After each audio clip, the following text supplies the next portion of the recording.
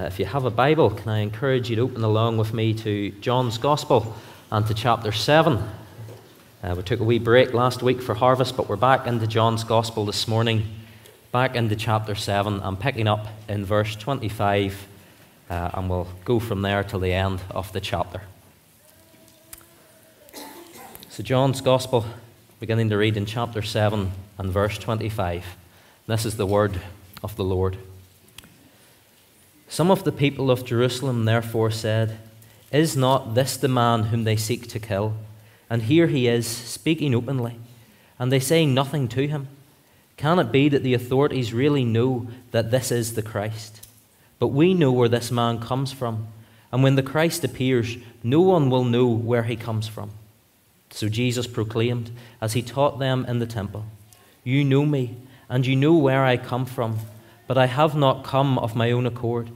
He who sent me is true, and him you do not know. I know him, for I come from him, and he sent me." So they were seeking to arrest him, but no one laid a hand on him, because his hour had not yet come. Yet many of the people believed in him.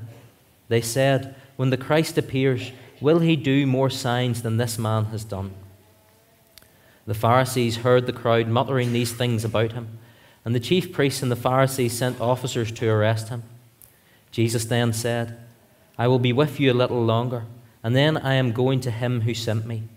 You will seek me, and you will not find me. Where I am going, you cannot come." The Jews said to one another, "Where does this man intend to go that we will not find him? Does he intend to go to the dispersion among the Greeks and to teach the Greeks? What does he mean by saying, 'You will seek me and you will not find me, and where I am you cannot come'?" On the last day of the feast, the great day, Jesus stood up and cried out, "If anyone thirsts, let him come to me and drink. Whoever believes in me, as the Scriptures has said, out of his heart will flow rivers of living water." Now this he said about the Spirit, whom those who believed in him were to receive. For as yet the Spirit had not been given, because Jesus was not yet glorified. When they heard these words, some of the people said, "This really is the prophet." Others said, "This is the Christ." But some said, "Is the Christ to come from Galilee? Has not the Scripture said that the Christ comes from the offspring of David and comes from Bethlehem, the village where David was?" So there was a division among the people over him, and some of them wanted to arrest him, but no one laid hands on him. The officers then came to the chief priests and Pharisees, who said to them, "Why did you not bring him?" The officers answered, "No one ever spoke like this man." The Pharisees answered them, "Have you also been deceived? Have any of the authorities or the Pharisees believed in him? But this crowd that does not know the law is accursed."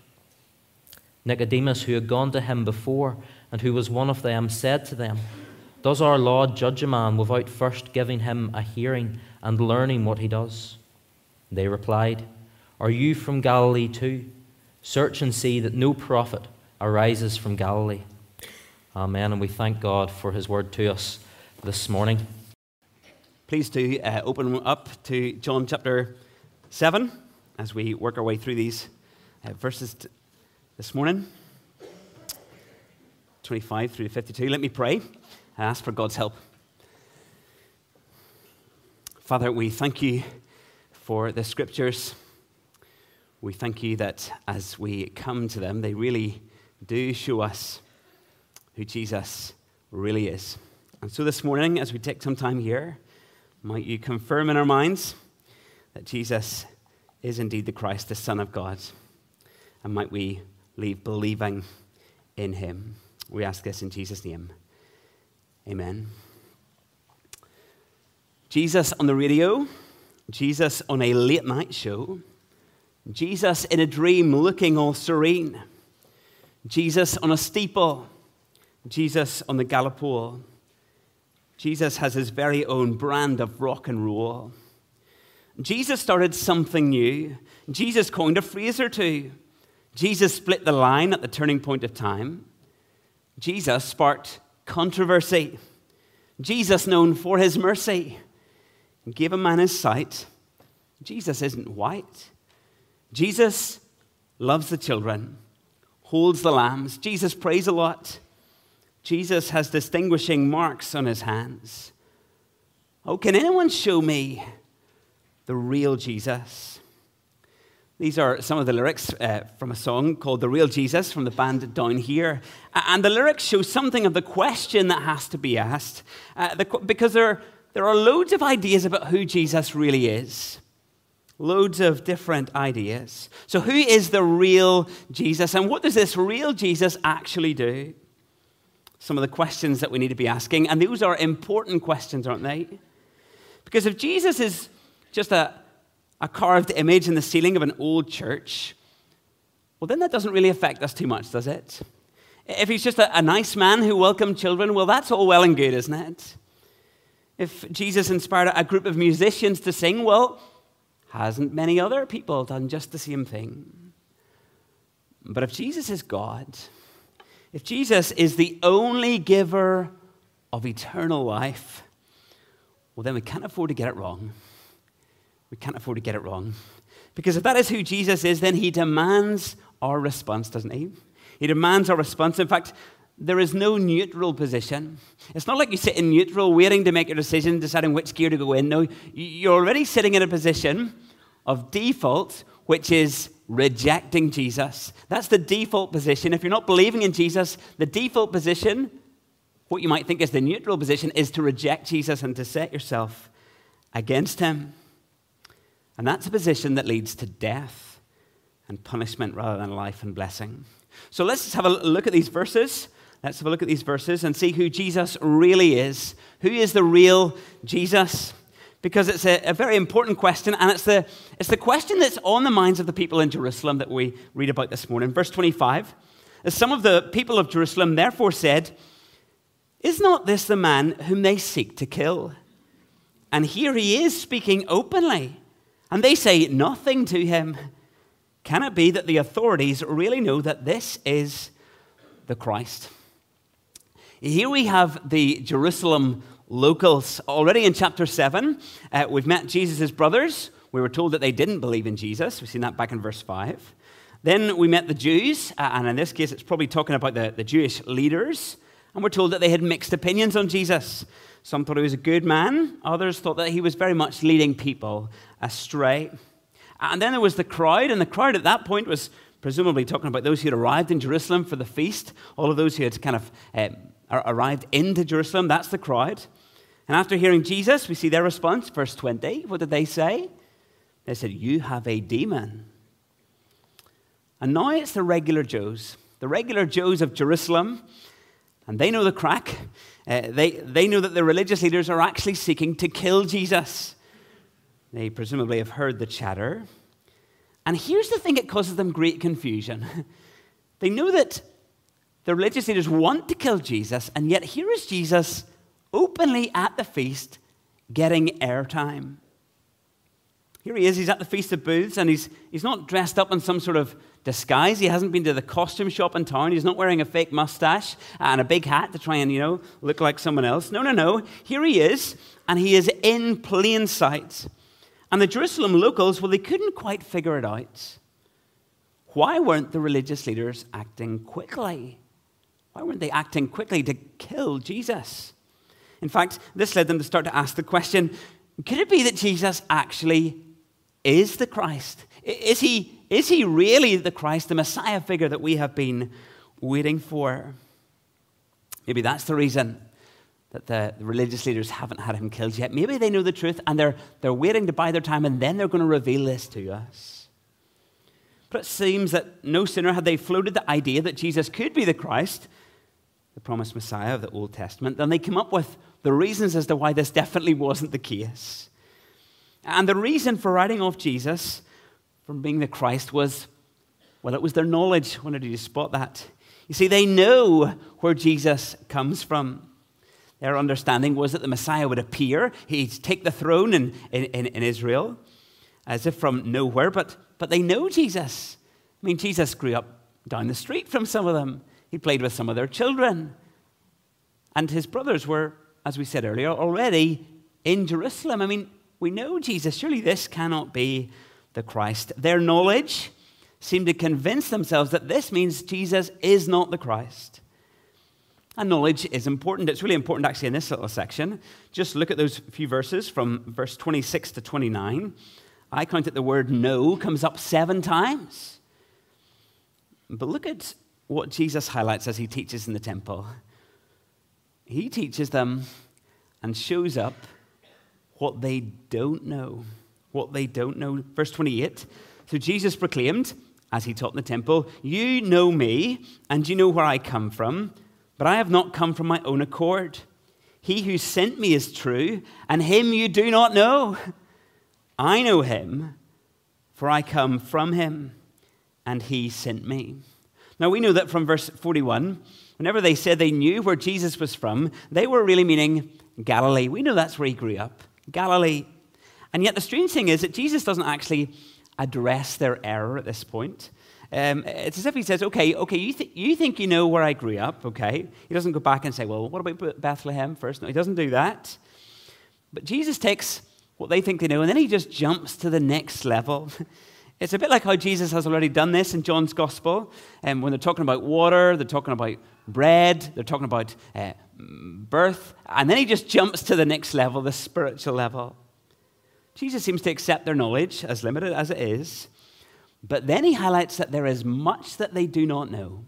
Much they do not know. And for one thing, they don't realize that Jesus has been sent from God. That's really where Jesus is from. He has been sent from God. He who sent me is true. That's what Jesus says.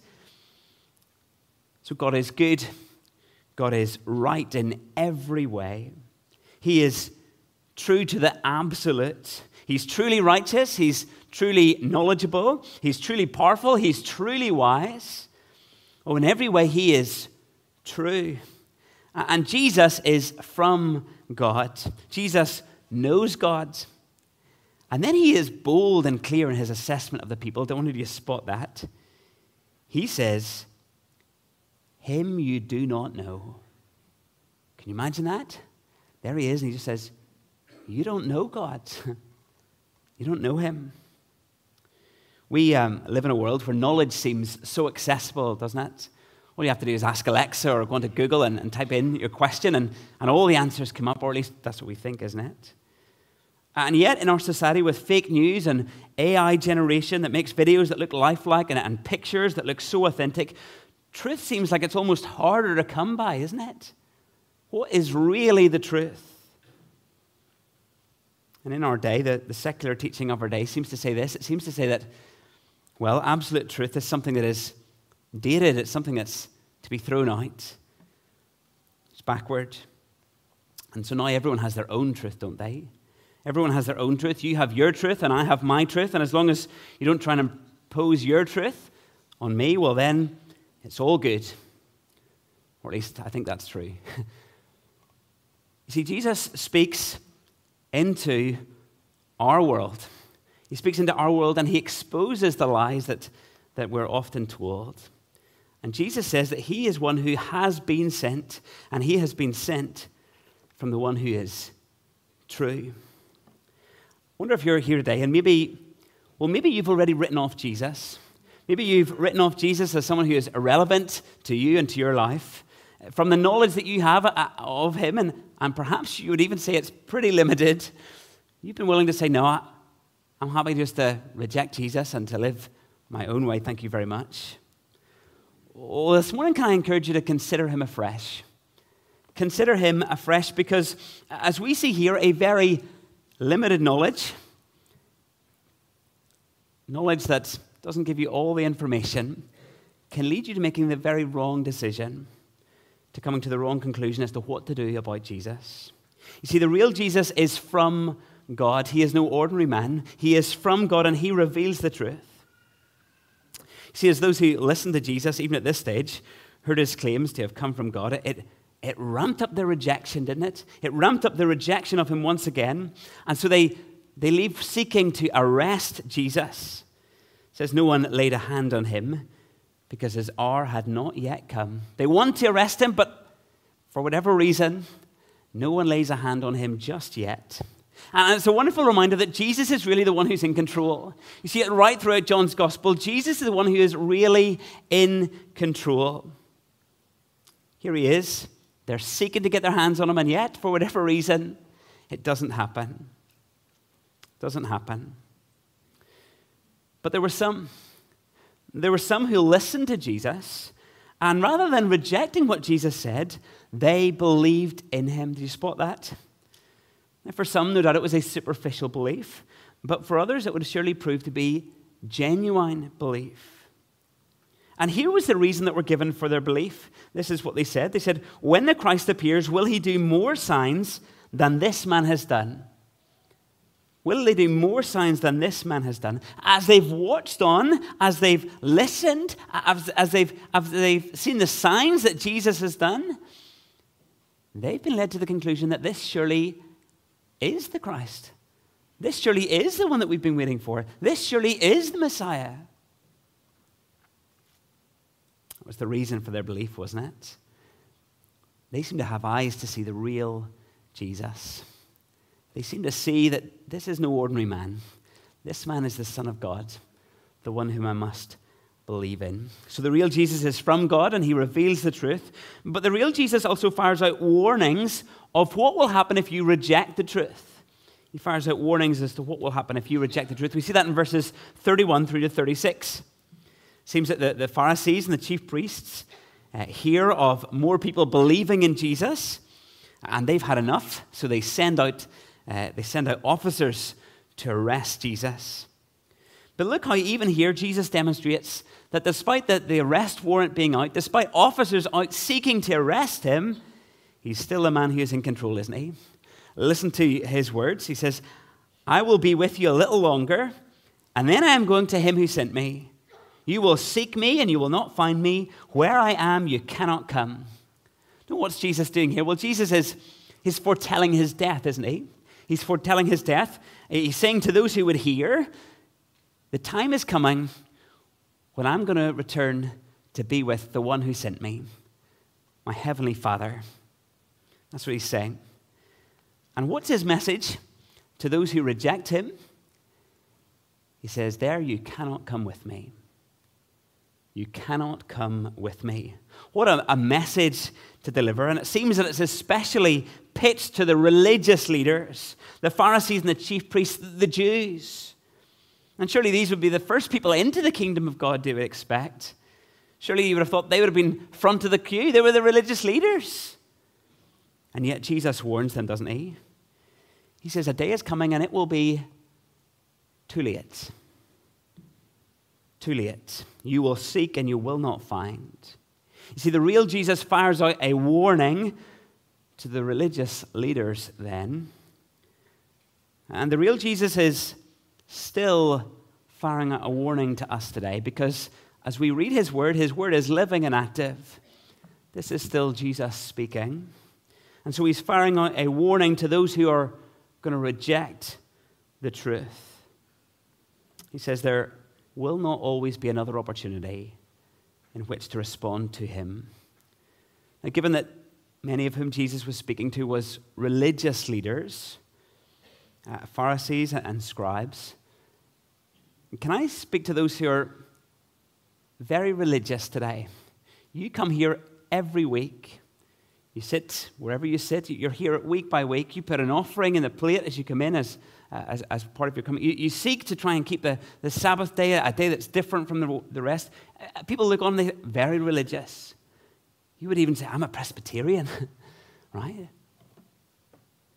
And yet, maybe you're here and you know that in your heart, you have never truly believed in Jesus. Perhaps you've even been given leadership responsibility. Others look on and they think that you're a Christian. And yet in your heart, you know that you've never humbled yourself before Christ. You've never really believed in him. You've never received him as your Lord and as your Savior. Well, if that's the case, well then hear these words of warning from Jesus and come in response to him today. See, the real Jesus fires out warnings of what will happen to those who reject him and reject the truth. And for those who reject Jesus, they will never enjoy paradise. They'll never enjoy heaven, and they will never enjoy new creation. Well, the third thing I want you to see in this passage is that the real Jesus really does deliver life. That's what he delivers, life. We see that in verses 37 to 39. You see that the feast has been taking place over the week. And here we are, and we're at the last day of the feast. Now, the way that the feast would have worked would have been that you kind of ramped up, you know. The party was only getting started, but by the time you got to the end of the week, that was the high point of the feast. That was the high point of the week. And so what would have happened during the week? Well, part of what would have taken place was this water ritual, where water was poured out on the altar of burnt offering in the temple, and people would have watched this each day. And it was a harvest celebration feast, this feast. And so they would have been thinking about the life-giving water that had come down from heaven, that had enabled their crops to grow. And so there was much to give thanks for. And here they are, they're at the very end of the week. They're in the last day of the feast. And Jesus gets up, he stands up, and he cries out in a way that everyone can hear. This is a message for all of the people. And this is what he says. If anyone thirsts, let him come to me and drink. Whoever believes in me, as the scripture has said, out of his heart will flow rivers of living water. Jesus is saying to all of those here there, the feast is really talking about me. The feast is really talking about me. I'm the one who can satisfy your thirst. I'm the one who can really give you life and life to the full. And look, it's invitational, isn't it? Look at his language. It's an open invite that goes out. He says, anyone at all, if anyone thirsts, well then come and drink. And maybe you're here and you've been here following through John's Gospel in the series, and you're saying, well, Jeff, how does that line up with John chapter 6? You know, a few weeks ago we were thinking about election. Does this not, here's an open invitation. Does that not go against election? Well, not at all. In fact, the invitation is thrown open wide, absolutely. But we know from John chapter 6 that only those who God draws will respond to the invite and come to Jesus to drink. This in no way pushes against what we've already learned in John chapter 6. So what does it look like? What does it look like to come to Jesus and actually drink? Well, it looks like believing in Jesus. That's what it looks like. It looks like believing in Jesus. And if you've been here for any length of time as we've worked through John, that's not going to come as a surprise, is it? Because believing in Jesus is one of those great big themes that we see right from the start of John's Gospel the whole way to the end. Believing in Jesus is really key. And Jesus shows that the Old Testament scriptures have been pointing forward towards him. And it is through believing in him that we will really know life. And the life, the Spirit-filled life, will be evident to those who look on and watch on. Because it will be a life filled with the life-giving fruit of the Spirit. Love, joy, peace, patience, kindness, goodness, faithfulness, gentleness, self-control. And you see, the thing is this. There's nowhere else that gives you this life. Now, you might search for it in lots of different ways, but no one else is going to deliver. Nowhere else is going to deliver. No new kitchen, no new lover, no new holiday home in the North Coast, no better position in your class test or in the park run, or no better workplace promotion, no extra amount of cash, no savings in the bank account, no better return on your investments. None of those will deliver. Because here's the thing, in this life, everyone loses everything. That's what happens. You're going to be one day placed in a coffin, and everyone loses everything. That's what happens. And so the very thing that we need, the very thing that we cry out for is eternal life. It's the only thing that's going to satisfy. So let me ask you today, are you thirsty? Are you thirsty?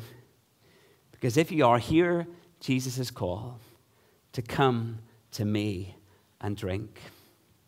The real Jesus delivers life. It is only through Jesus that you can know forgiveness of sin. It's only through Jesus that you can know this changed heart, the true freedom that comes to live for God. And that was the very thing that you were created for. But notice too, that the real Jesus causes division. You spot that?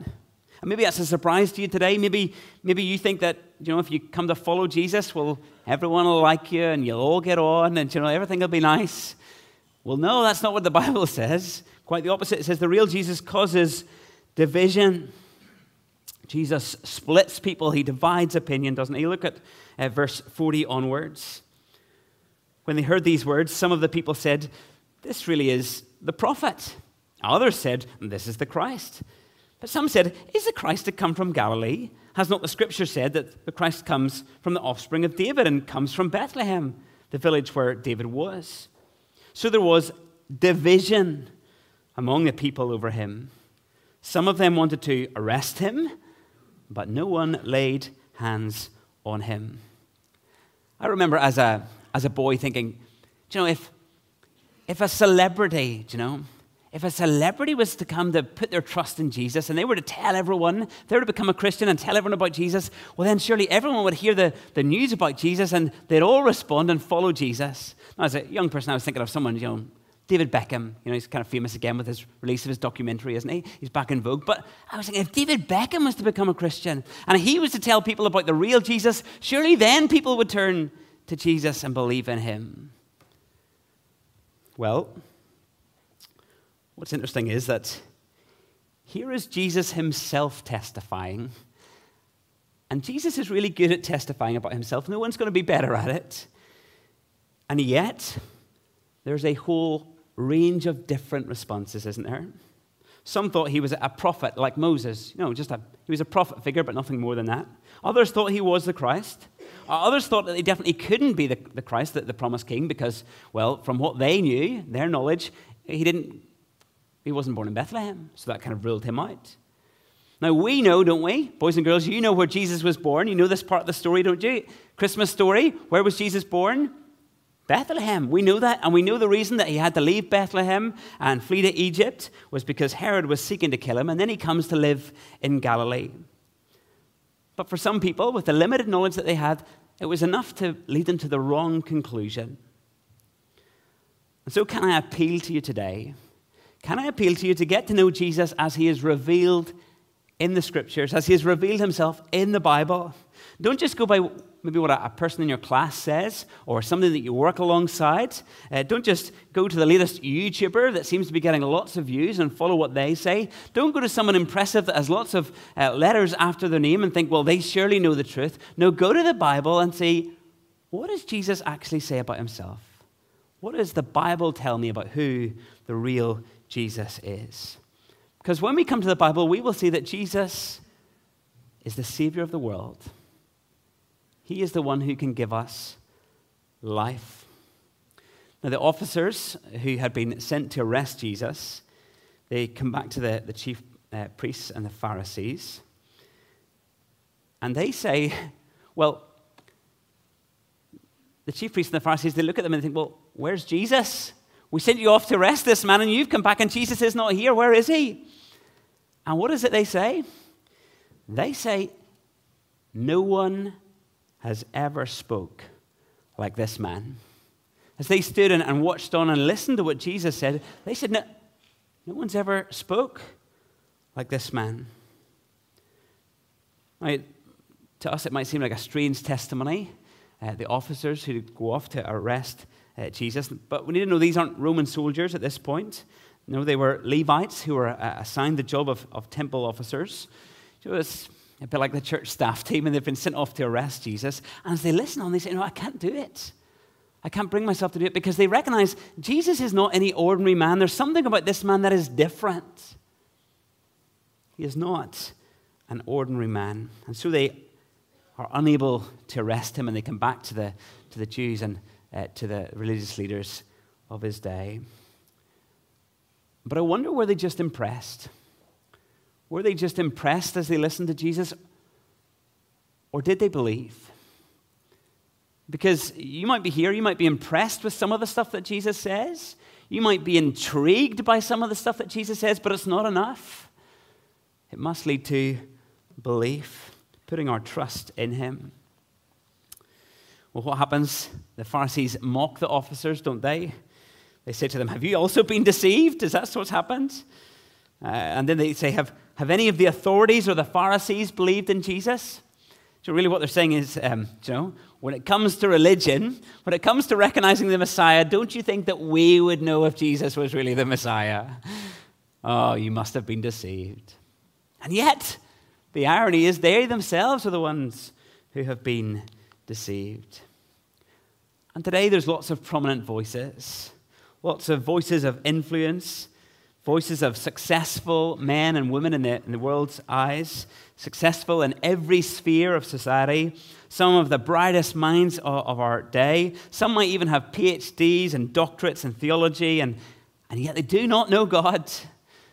They do not know God. And they will seek to write off those who do. And for those who are seeking out the real Jesus, they will say, that is a waste of your time. Rubbish, throw it away, like the envelope.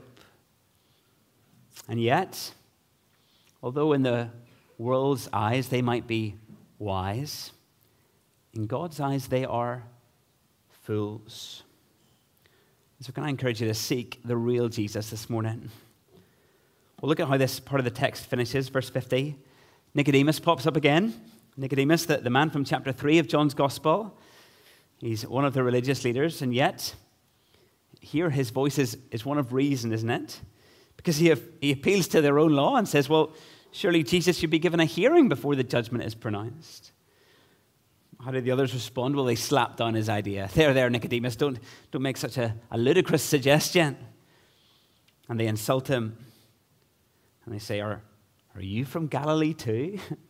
It's a proper insult, isn't it? I mean, we probably have our own versions in Northern Ireland, but I'm reluctant to say them from the front, I realize that this time next year I'll be looking for a call to maybe a church in one of those places, and that wouldn't go down well, would it? So even with the religious leaders, there's great division caused, isn't there? Division caused by Jesus. And when you speak up, sometimes even in a group where there are many people who are classed as religious, you might find yourself coming, well, under their scorn, under their ridicule. Think of an example recently that bishops in the Church of England, some of them stood up and said, no, this is what marriage is. We cannot bless something that God says is a sinful act. And what happened was they were scorned by many. They were cancelled by many. They were shunned. You can't possibly hold to this teaching. And yet it was the teaching of Jesus, wasn't it? And so the real Jesus divides us. And sometimes the division is even in places that we wouldn't expect to find the division. Ultimately, humanity is divided in two because of Jesus. Those who believe in and receive Jesus, those who recognize that he is the Son of God and they put their trust in him. And they are the ones who know the forgiveness of sin. They are the ones who know life to the full, everlasting life, deep satisfaction for the very thing that their hearts longs for. And then there's those who reject Jesus, who say, no, not for me. And what will happen is one day they will face his wrath. And so let me ask you the question today, which are you? As Jesus divides us, two groups, which one are you in? Perhaps up until now you have rejected him. Maybe you've even been hostile towards him and to followers of Jesus. Well, today hear his words. If anyone thirsts, anyone at all, if anyone thirsts, let him come to me and drink. And for those of us who are here this morning and we're believers, well, we must seek to grow in our knowledge of the real Jesus so that we have increased clarity as to who it is that we come to worship, so that we know him more and more, so that we can love him more and more, so that we know how he calls us to live as his people. I wonder, do you know the real Jesus? Because the real Jesus reveals himself to us in his word. So can I encourage you to get into his word? That is where you will know better and better the real Jesus. The real Jesus is from God and he reveals the truth. The real Jesus fires out warnings of what will happen if we reject the truth. The real Jesus really does deliver life.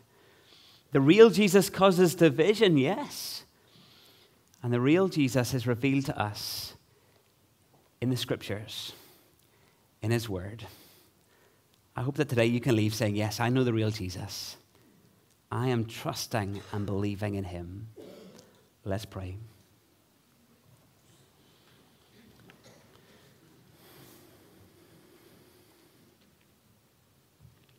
If anyone thirsts, let him come to me and drink. As we hear these words, we hear this wonderful invitation. A wonderful invitation that goes out to all those who hear. And so I pray that if there's someone here today who is thirsty, who has not come to find their satisfaction filled in Christ, that today might be the day when they would respond and they would come and believe and receive Jesus. And for all the rest of us, Father, today might be a day where we're reminded again of the real Jesus as to who it is that we believe in, and that we leave seeking to know him more and more, and ever increase in our love for him. We ask this in Jesus' name. Amen.